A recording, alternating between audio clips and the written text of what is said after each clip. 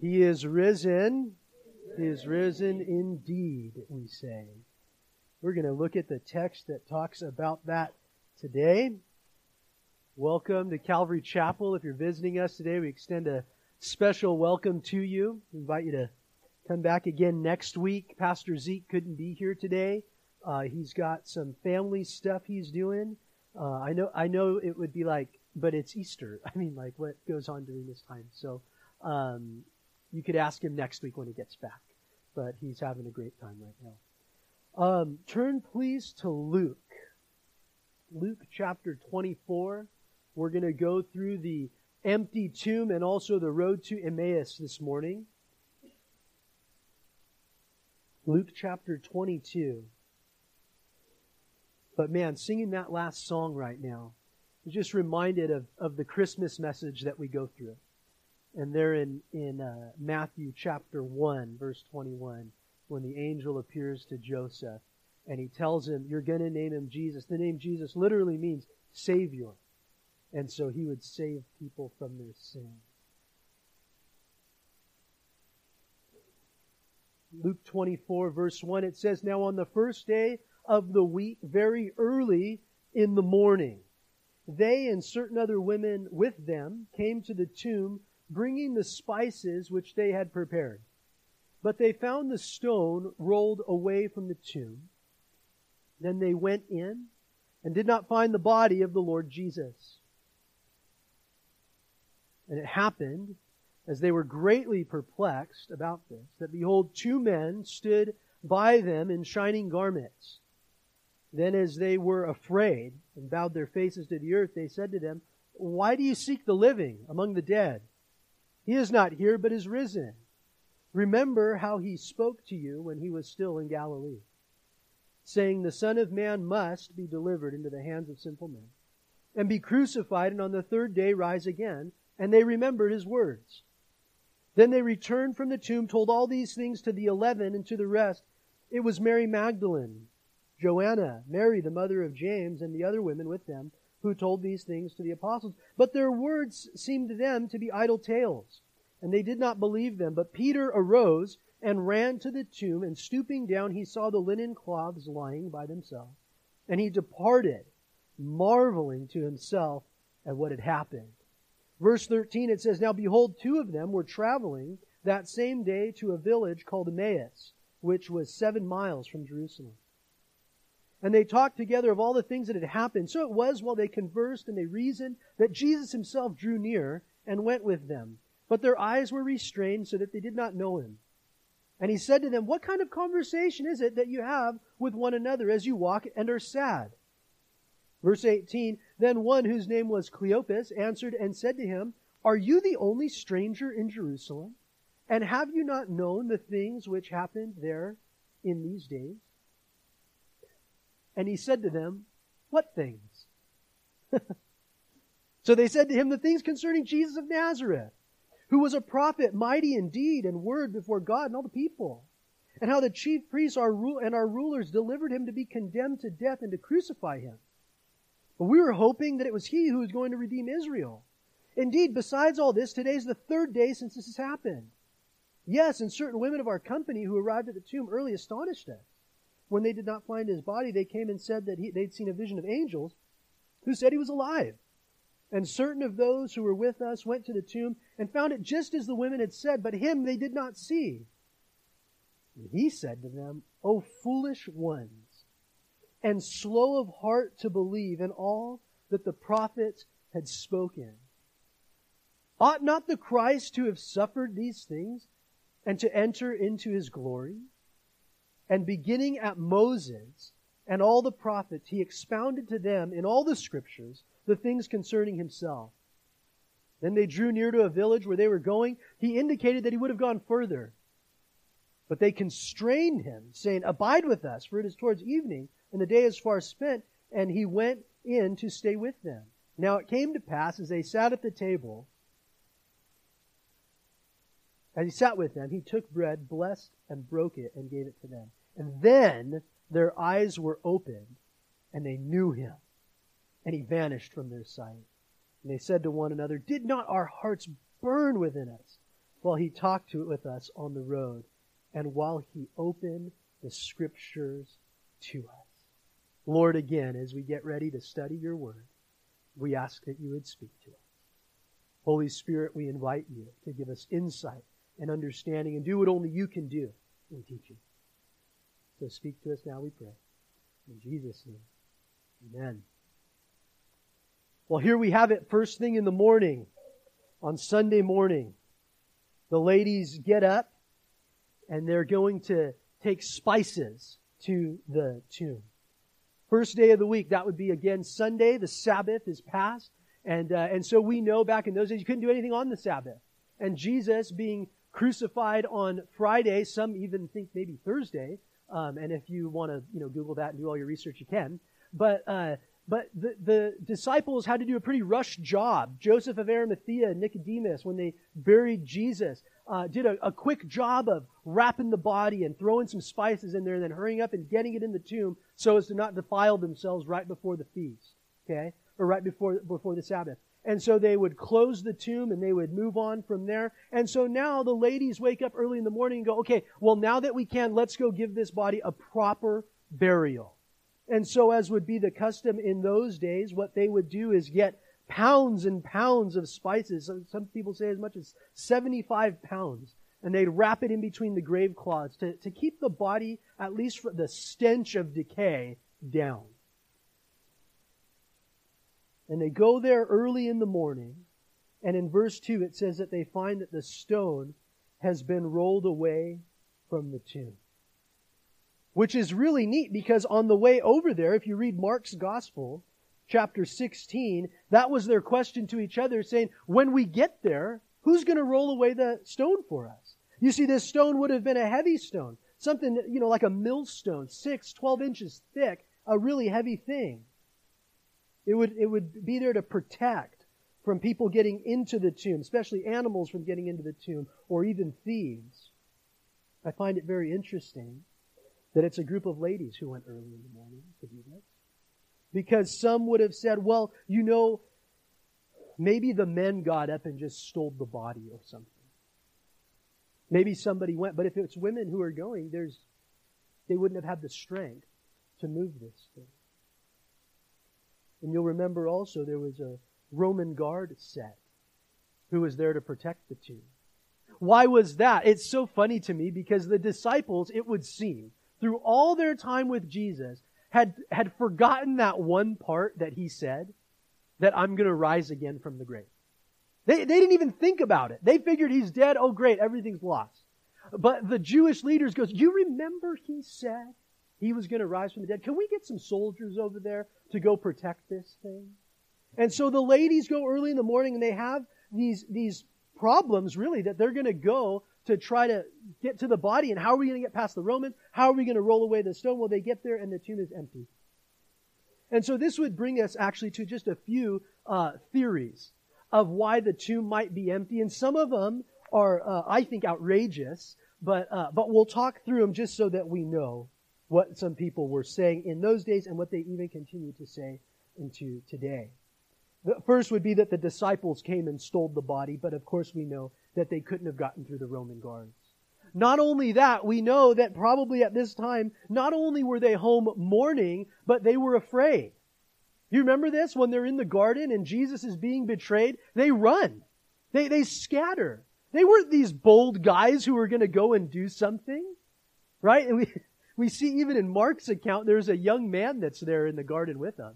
And they grab hold of him and he, snakes out of his clothes and runs off naked. That's how scared these guys were. And then to think that they would have done this and known that Jesus was dead, these guys all would go through great persecution, most of them even to death, on what would be a lie to say that he had been risen. Many people, when it comes to the point of your life, will not keep standing for a lie. And so we know that these guys, probably these untrained fishermen, were not the ones to take the body. This next one is kind of silly. And they say, well, the ladies probably just went to the wrong tomb. And I'm not going to take the low-hanging fruit on that one, on the jokes that could be made from this. But we'll let the reader understand. But they didn't go to the wrong grave. It says plainly they saw the place where they had laid him. I think it's rude to say this of women, that they went to the wrong place. And so that's not what happened. There's this other theory, the swoon theory, they would call it, that Jesus just fell asleep. He took a really long nap. And so he was there on the cross. And I think that's an insult to Rome. These guys were professionals at killing people. That's what they did. Right? These crucifixions, they kind of knew what they were doing and how to kill a person, how to torture them and get them all the way to be dead. And so you'll even remember that when Pilate authorizes them to take the bodies down, because they go, hey, it's going to be a Sabbath, we really need you to take these bodies down. And he goes, okay, well, go ahead and go break their legs so that they could die. And when they come to Jesus, they realize, oh, he's dead. He's already dead. He's not breathing. They pierce his side, blood and water comes out. And so we know for sure that he was dead. And even if he was just asleep, how would he have gotten out of there? If you can't open the thing from the inside. Okay, so let me go. The last one would be that the Jewish leaders possibly came and stole it. But this might be the silliest of all, because they're the ones out of everyone who did not want to see this man rise again. Right? He had come and caused chaos for them for 3 years. It's surprising that they don't want to just run this body all around town and show everyone, you see, he's dead, we could move on and get back to things. And so we know that it was God himself who not only raised Jesus from the dead, but then rolled away the stone so that we could see him. And so the women are there, the stone is rolled away. It says in verse 3 that they go in, but they do not find the body. And in verse 4 it says it happened as they were greatly perplexed about this, that 2 men stood by them in shiny garments. So these angels come. And they're not even close to thinking about a resurrection. They're wondering where he is. Where can we find the body, right? They even ask, and they suppose him to be the gardener and say, at least tell us. Tell us where you put him. We'll go get the body. And these 2 angels ask a wonderful question. They say this at the end of verse 5, why do you seek the living here among the dead? The logical question. If you read the law of Moses, you can't be around death. You can't be around dead bodies. You can't be around anything associated with death, or else you're unclean. And so this uncleanness would have come on them. And so the angels go, why are you even here? He's alive anyway. You don't need to be here. The angels seemed almost surprised that the women were surprised. After all, the angels had heard what Jesus said regarding his resurrection. They knew the women heard it also. And so again, this scene of death, this tomb that we would be looking at, Joseph of Arimathea, a commentator says, would likely have a tomb carved out of a solid rock. The tomb was in a garden near the place of the crucifixion. The tomb would have a small entrance and perhaps 1 or 2 compartments where bodies could be laid. And they're wrapped in these linen cloths smeared with spices and aloes and ointments. Customarily, the Jews left the bodies alone for a few years for decay to happen. Then they would come back and get just the bones, put them in a small box, and in that box they would leave that in there, and then generations and generations would be stored in these places together. And then there would be an entrance to the tomb blocked by a heavy circular-shaped stone securely rolled in a channel, usually downhill, so that it would take several strong men to move it. This was done to ensure that no one would disturb the remains. And so again, the stone is rolled away.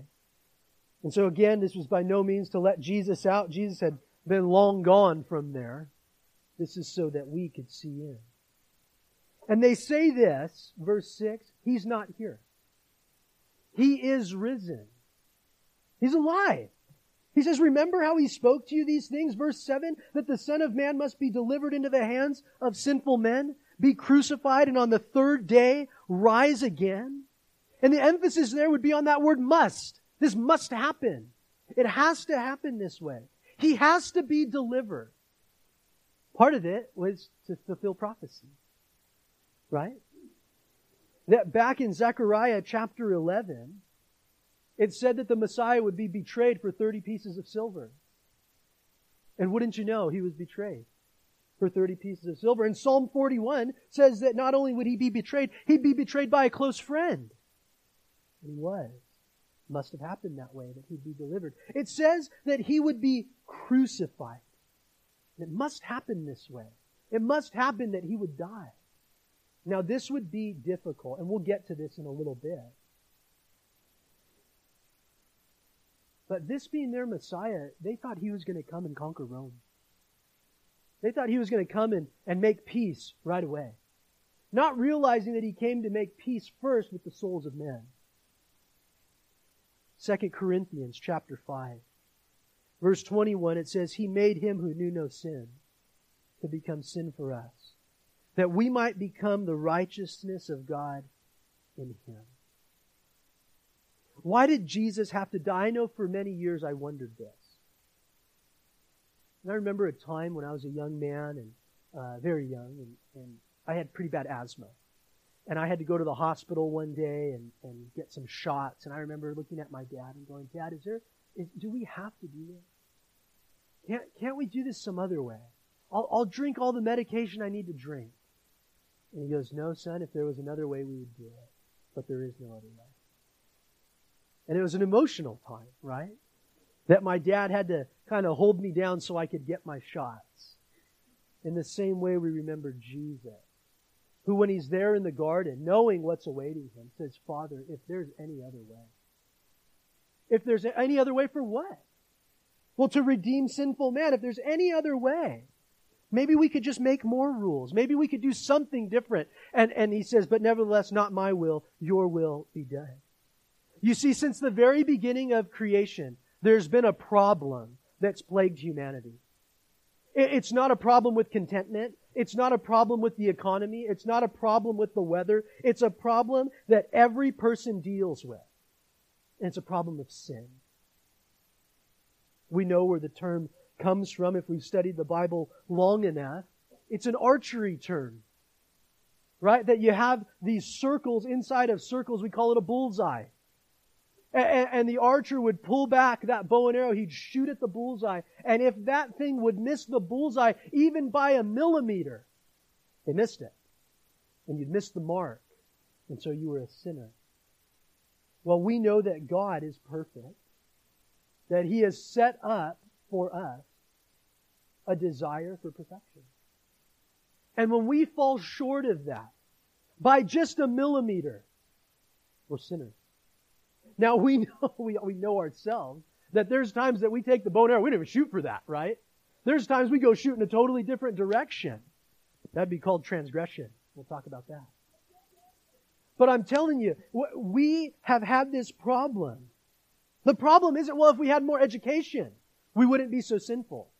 If we had more of this, if we had more of that, whatever it might be, we're just guilty. We see it from the very beginning when sin first enters with Adam and Eve, that God kills an animal to cover their sin. Why? Because God can't lower His standard. God can't lower the standard for heaven. Can you imagine if He would? What kind of heaven would it be if God would lower the standard? Where would we put that line of what standard is okay? Well, lying, everyone lies. Well, let's just let liars into heaven. Well, if we let liars into heaven, why can't we let, other, people into heaven?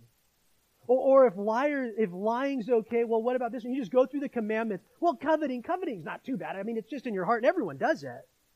You see, the problem is there becomes this gray area when you lower a standard. Right? So God couldn't lower His standard. Because if there's a bunch of sin in heaven, I don't want to be there.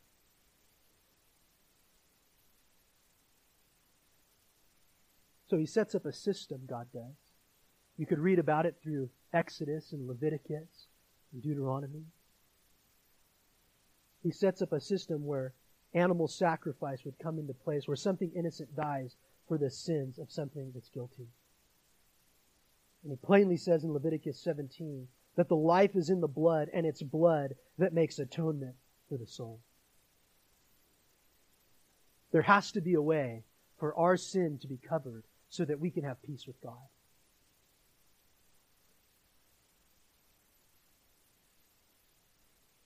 All of this, again, the crucifixion, his death, is done in fulfillment of prophecy. And you could read all about that in Isaiah 22, in Isaiah 53, even Isaiah 50.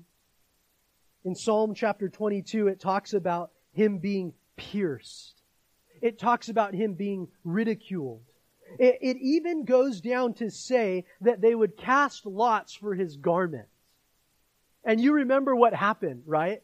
That they're dividing his clothing. They come to one section and there's no seams in it. They go, well, we shouldn't rip it. You want to just gamble for it? I mean, all this stuff, thousands of years before, was said it would happen this way, and it has happened this way. But turn with me to Isaiah 53. And as you're going to Isaiah 53, I'll tell you what it says in Isaiah chapter 50, that he says, I gave my back to them. He allowed himself to be humiliated, it says. But let's read Isaiah 53. It says in verse 1, Who has believed our report? To whom has the arm of the Lord been revealed? He shall grow up before him as a tender plant, as a root out of dry ground. He has no form or comeliness. And when we see him, there's no beauty that we should desire him. He's despised and rejected by men, a man of sorrows and acquainted with grief. And we hid, as it were, our faces from him. He was despised, and we did not esteem him. Surely he has borne our griefs and carried our sorrows. Yet we esteemed him stricken, smitten by God, and afflicted. But he was wounded for our transgressions. He was bruised for our iniquities. The chastisement for our peace was upon him, and by his stripes we are healed. All we like sheep have gone astray. We've turned everyone to his own way. And the Lord has laid on him the iniquity of us all. He was oppressed, he was afflicted, yet he opened not his mouth. He was led as a lamb to the slaughter, as a sheep before its shears is silent, so he opened not his mouth. He was taken from prison and from judgment. Who will declare his generation? He was cut off from the land of the living. For the transgression of my people he was stricken, and they made his grave with the wicked, but with the rich at his death, because he had done no violence, nor was any deceit in his mouth. Yet it pleased the Lord to bruise him. He has put him to grief when you make his soul an offering for sin. He shall see his seed, he shall prolong his days, and the pleasure of the Lord shall prosper in his hand. He shall see the labor of his soul and be satisfied. By his knowledge my righteous servant shall justify many, and he shall bear their iniquity. Therefore I will divide him a portion with the great. He shall divide the spoil with the strong, because he poured out his soul unto death. And he was numbered with the transgressors, and he bore the sins of many. He made intercession for the transgressors. Isn't that beautiful?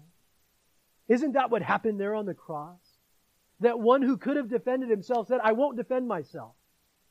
I don't owe this debt. I don't need to pay this debt. But in order to win God's people back to himself, he went to the cross.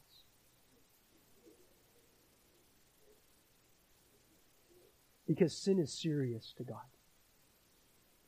It's serious to God. There's no good person. There's not one. We know that when we boil ourselves down, we're wicked people. Right? From birth, right? If you've got a kid, you know it. That from birth, they're wicked. And we don't get much better. And if the law has shown us anything, it's that we're in desperate need of a Savior.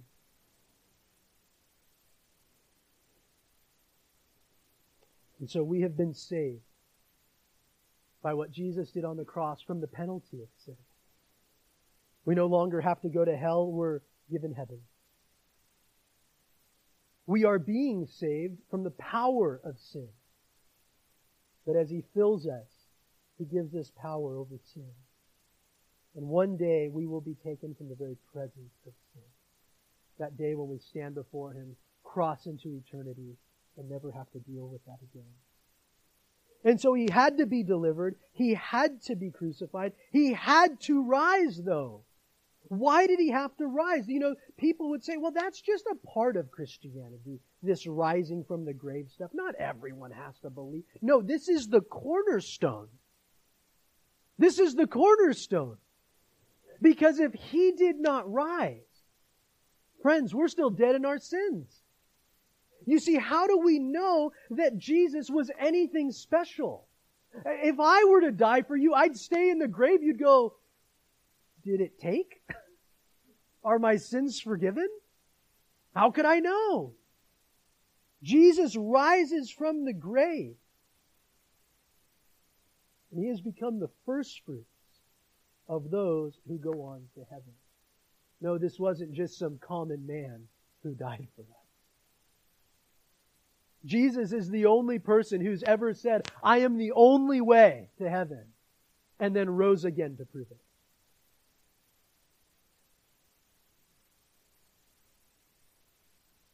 Getting back to verse 8 in Luke 24. That when the ladies hear this, it says, then they remembered his words. And they returned from the tomb and they told these things to the 11 and to all the rest. It was Mary Magdalene, Joanna, Mary, the mother of James, and the other women who were with them. They told the apostles.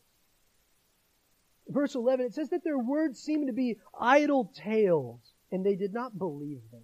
Well, imagine, sometimes we get on the disciples and go, man, these guys, they're just blockheads, man. But I don't know if you've ever lost somebody. What would you do if somebody walked in 3 days later and goes, oh, no, I saw them, they're alive? You go, stop it, how insensitive. Right? So of course they weren't ready to hear this. They're still grieving. And what I love is that we see in verse 12 that one of them gets up. And who else would it have been? The one who was always all in. Peter gets up because he runs to the tomb. John's account, so funny, he says, Peter started running first and then I outran him. And then he stops when he gets there, but Peter barrels all the way in, I got to see it for myself. And he gets all the way in there and he sees that nothing's there. And stooping down, he saw the linen cloths by themselves and he departed and he marveled at what had happened. He's rejoicing in what has happened, though he still doesn't know the full picture. Verse 13 through the rest, we're going to go a little quickly here, but it says this, that two of them are traveling the same day to a village called Emmaus. It's a 7-mile walk from Jerusalem. And they talked together of the things that had happened.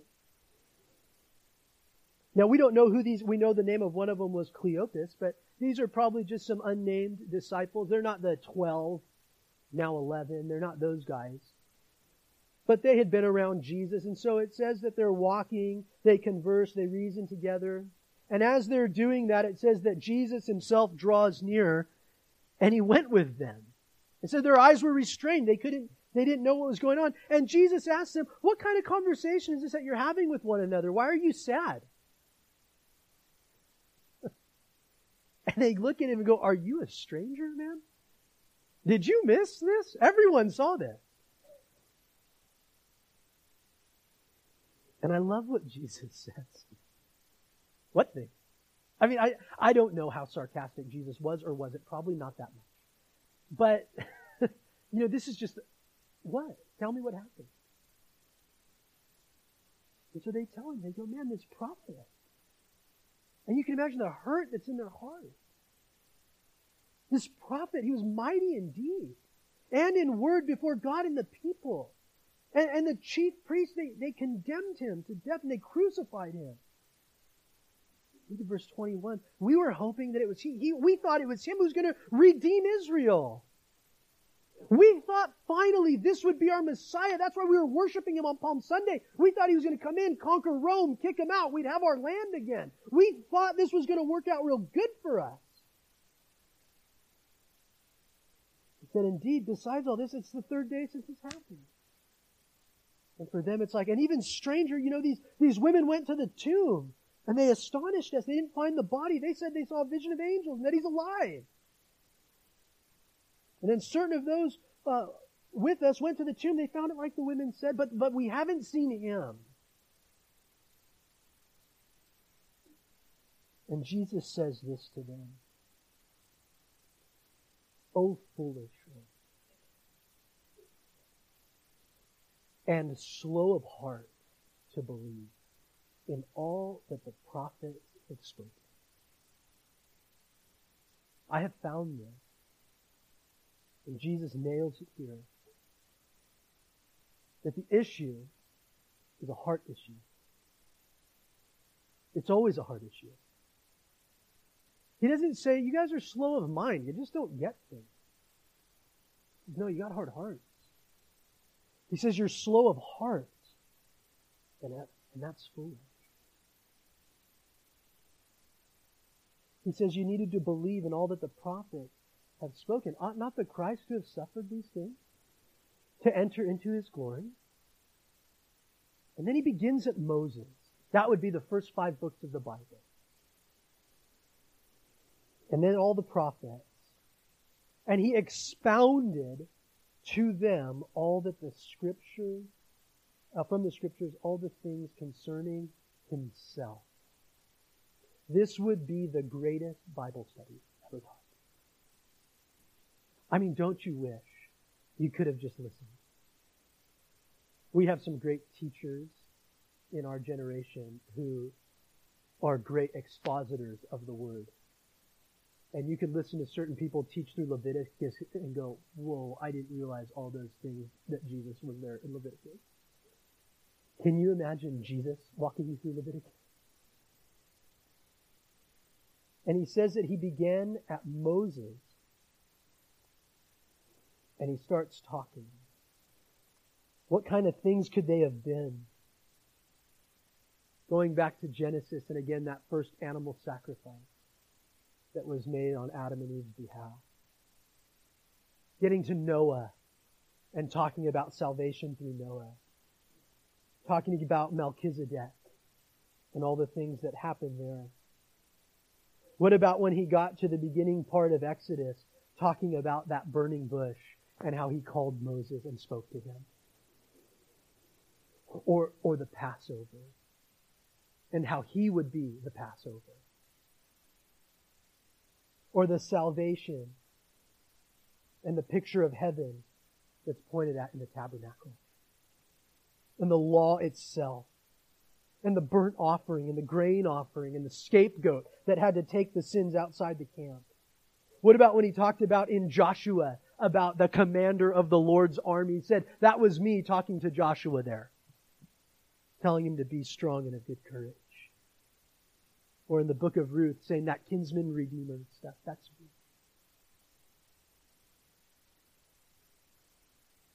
And he talked about all the prophecies. The hundreds of prophecies that were given. Saying when Moses said that, and when Isaiah said that, and when Jeremiah said it this way, and when Daniel said it this way. This is who I am, and this is what it is. And you could imagine, there's sometimes some people teach Bible studies and they're starting to end and you're like, no, don't stop yet, And so as they're coming near, it says they draw near a village in verse 28. And he said he's going to go further. It says they constrained him. That word is a physical word. It's like they grabbed him and said, you're not going anywhere. You're going to stay here with us. Abide with us. It's towards evening, the day is far spent. And so he went in to stay to them. And watch this. It says it comes to pass that he sat at the table with them. He took bread, blessed and broke it. I don't know if this sounds familiar. And he gave it to them. And in verse 31 it says, and then their eyes were opened and they knew him. And then we don't know exactly what it was in that time together. But as he sits down and breaks it, it could have been when he started praying over the meal that they go. When someone prays, everyone kind of prays differently. But sometimes you're in a prayer meeting, your eyes are closed, and someone starts praying, you go, I know who that is. The way they talk. I mean, can you imagine hearing Jesus pray? what that must have been like. The intimacy he had with the Father to pray in a certain way. Maybe it was at that point. Maybe it was when he started blessing the bread and breaking it and handing it out that they remembered a time when there was a lot of people. And he said, put the people into groups. We got to feed them. And he started breaking bread and handing it out. And they go, whoa. We've seen this. Maybe it was just the authority he took. It seems very strange that somebody would walk into somebody else's house and all of a sudden become the master of the ceremony here. And that he would take charge and go, okay, I'm going to break the bread, I'm going to pass it out. And they saw that authority. It could have been that. Maybe it could have been that when he opened the bread and he started handing it out, that they saw some very real scars as he handed them out. And they said, whoa. Or it could just be something totally supernatural. That he just opened their eyes. And they saw him. And he vanishes from their sight. And they look at each other. And go, man, did not our hearts burn within us? As he was saying these things, man, the way he opened the scriptures to us. And so it says that they rose up that very hour. They returned to Jerusalem. They found the 11. And what did they say? They said, the Lord is risen indeed. He's alive. Guys, we have been begotten to a living hope. We have a God who lives. And that's what we rejoice in today. I'm telling you, Easter is like the Super Bowl of Christianity. It's the biggest part. I love Christmas. That's great. That's when He came. But we have a living God. We don't talk to some statue who can't hear us, who can't see us, and can't do anything to help us. We speak to a living God who hears and He sees and He knows, and He has come to save and He has come to help. And He offers us eternal life. You ever think, where would you be this morning if it weren't for the Lord? Where would we find ourselves if it wasn't for Jesus? And to know that we have life when this life ends. But Jesus also says, but I've given you life more abundantly. I give you life here in this life. Friends, we need to remember that Jesus did not come just to make bad men good. Jesus came, He died, and He rose again to make dead men come to life. And so salvation is not to those who just say that they believe there was once a man called Jesus, or those trying to add His teachings to their morality. Salvation is to those who confess their sins and put their trust in the death and resurrection of Jesus. The two go together. It's not just His death. In Romans chapter 4, it says that He was delivered up for our offenses. He was raised up for our justification. So we can't hide or excuse our sin or our badness. We don't compare ourselves to others. Say, well, I'm better than that person at least. That's not what we do. We confess of our sin and we turn from it. Jesus came to save our sins, not our excuses. So we confess our sins and we repent. And we remember the reason Jesus really came. Because sometimes we can get our eyes down onto this world. Jesus didn't come to give us riches. He didn't come to give us happiness. He didn't come so we'd have better marriages or better children. He didn't even come necessarily to give us peace. He came to die for sin. He came to pay for our sin. Now, once we come into a relationship and we learn life abundant, we see that usually He fixes things, the things that we ruin. We're not just random things happening here on earth, guys. Today tells us that there's a purpose, that our sins are forgiven. We have peace with God. Glory Hallelujah. That we get to worship the Lord. He is risen. He is risen indeed. Let's pray. Lord Jesus, we thank you for who you are. And Lord, when we look at what you have done to redeem sinful people to yourself, Lord, most of us in this room would not die for one another. Lord, most of us, I know speaking for myself, I probably wouldn't die for people I'd never met. But Lord, it says that while we were still sinners, you died for us. And so we thank you this morning for salvation. There's so many other things we could thank you for, but this morning we remember Jesus. And Lord, we pray that if there's anyone here today, Lord, maybe they've never put their trust in you. Lord, they haven't turned from their sin. And Jesus, today you invite them to say, leave that behind. Walk away from that. I'm here to forgive. I'm here to give you life. I'm here to give you life more abundant. Lord, maybe you would draw people to yourself this morning. And so if there's anybody in here with eyes closed, with heads bowed, if you're here this morning, you go, I've never put my faith and trust in Jesus Christ. I don't have the assurance that I would go to heaven when I die. If you need the forgiveness of sin, we'd love to introduce you to Jesus. Or maybe you've walked away. You haven't been near and you go, I need to come home today. You might even think, I don't have what it takes to turn from my sin. You don't need that. Jesus has that.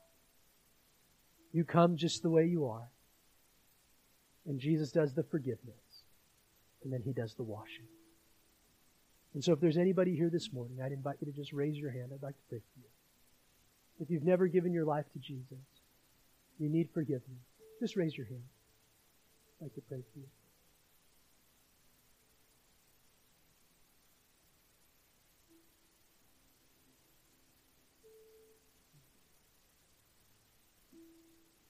Lord, we thank you this morning that we're here with family, that we've accepted you as our Savior. Lord, we pray that you would help us to rejoice continually in all that you have done. We give you glory and honor. In Jesus' name we pray. Amen.